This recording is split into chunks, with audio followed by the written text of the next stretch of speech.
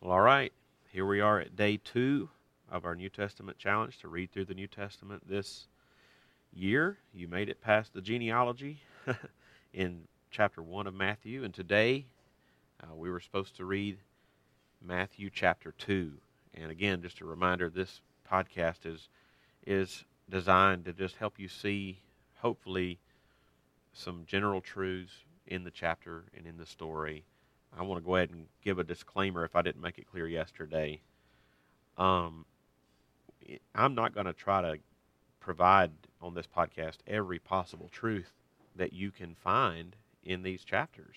In fact, most of the time I will state the most obvious truths, but sometimes, as in yesterday, some of the most obvious truths I won't necessarily comment on. What I will comment on sometimes are some of those more obscure things that perhaps you didn't notice the first time you read it through. But here we are at Matthew 2. Hopefully you will have already read the chapter for yourself. And today in Matthew 2, we continue the story and the circumstances surrounding the birth of the Lord Jesus. And after reading the chapter, I want us again to focus on 3 simple truths that we can glean from it. Here's the first truth. It's much of the same as yesterday. We again see God being faithful to His Word. We saw this in Matthew 1, and we see it again here in chapter 2.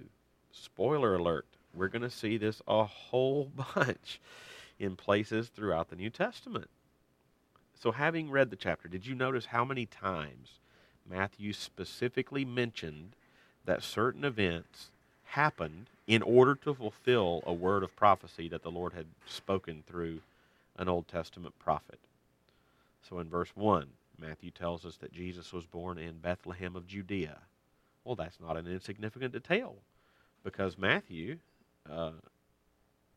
tells us that in verse 5 that he sees this as a fulfillment of a 700-year-old prophecy from Micah chapter 5, verse 2. In verses 13 through 16, if you think about those verses, Matthew recounts for us how Joseph and Mary had to flee with the infant Jesus to Egypt in order to escape King Herod's decree that all male children 2 years old or younger should be killed.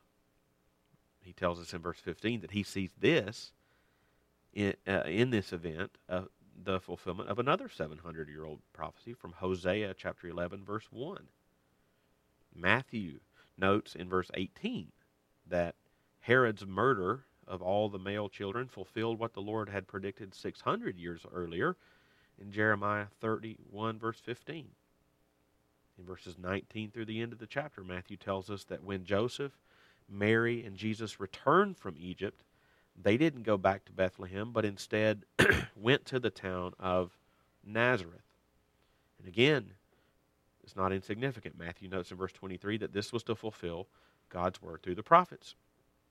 And not only do we see all these events fulfilling prophecies long ago foretold, but we over and over again see God arranging circumstances to ensure that it is a fulfillment and not just some event. This is why Matthew notes that God sent dreams to the wise men in verse 12 and to Joseph both in verse 13 and verse 19. God was now bringing about the fulfillment of the promises that he had made through the prophets centuries before. So again we see God is always faithful to his promise. God is faithful to his word. But here's the second truth you might see here. And I would summarize it as exaltation through humiliation. Exaltation through humiliation. What do I mean by that, and where do we see it? Well, Jesus would later say during his earthly ministry that a servant is not greater than his master. That's John 15:20. In other words, the life of a Christian should and will mirror the life of Christ himself. So Jesus is now exalted at the right hand of the Father. Hebrews 1:3. And we're going to be studying Hebrews this fall and spring. So Jesus is now exalted at the right hand of the Father, Hebrews 1:3. But his path to that exaltation was a road of humble humiliation. Philippians 2, 5 through 11 describes that. We begin to see that idea here in Matthew chapter 2. We see glimpses of the glory of this child who was born. First of all, he was born in Bethlehem, the city which had been foretold by the prophet Micah, but also it's the same city that King David himself had been born in. See that in 1 Samuel 16.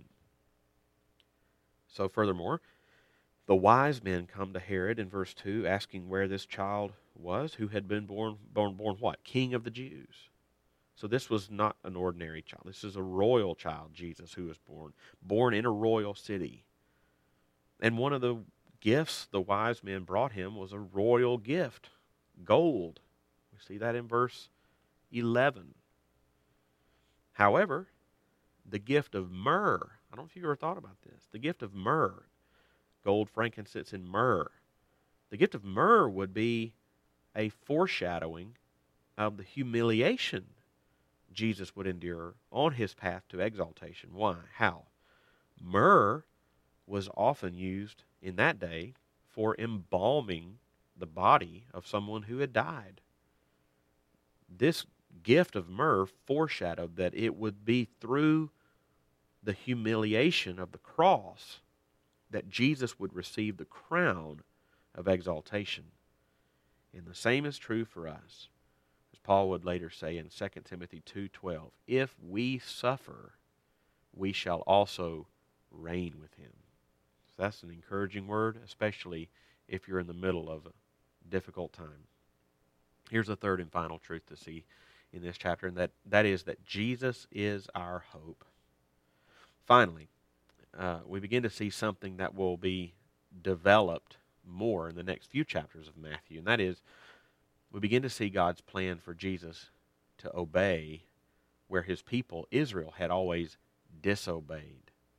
So Jesus is, in a sense, in his life, reliving the whole history of the nation of Israel in the Old Testament.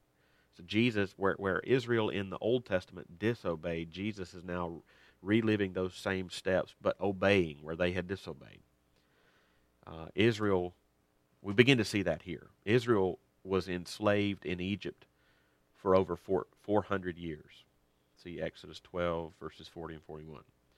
And the Lord would bring them out of slavery in Egypt with a mighty hand. That's a famous story, the Exodus, in Exodus chapters 6 through 15.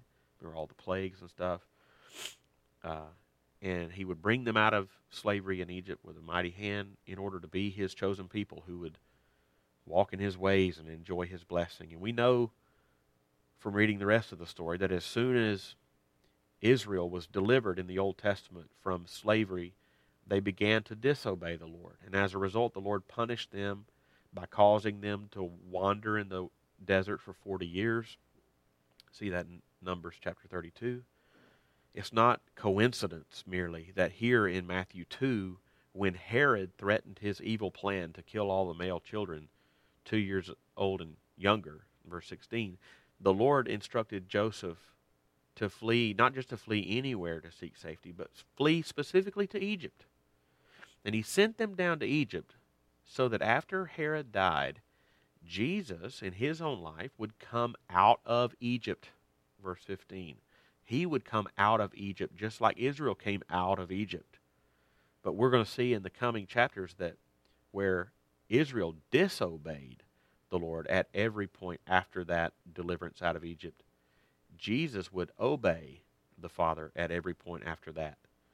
The reason Jesus was obeying like this is so that when we put our faith in Jesus, not only does God take our sin away from us and lay it on the cross of Jesus Christ, but he takes all that perfect obedience of Jesus during his earthly life and he credits it to our account.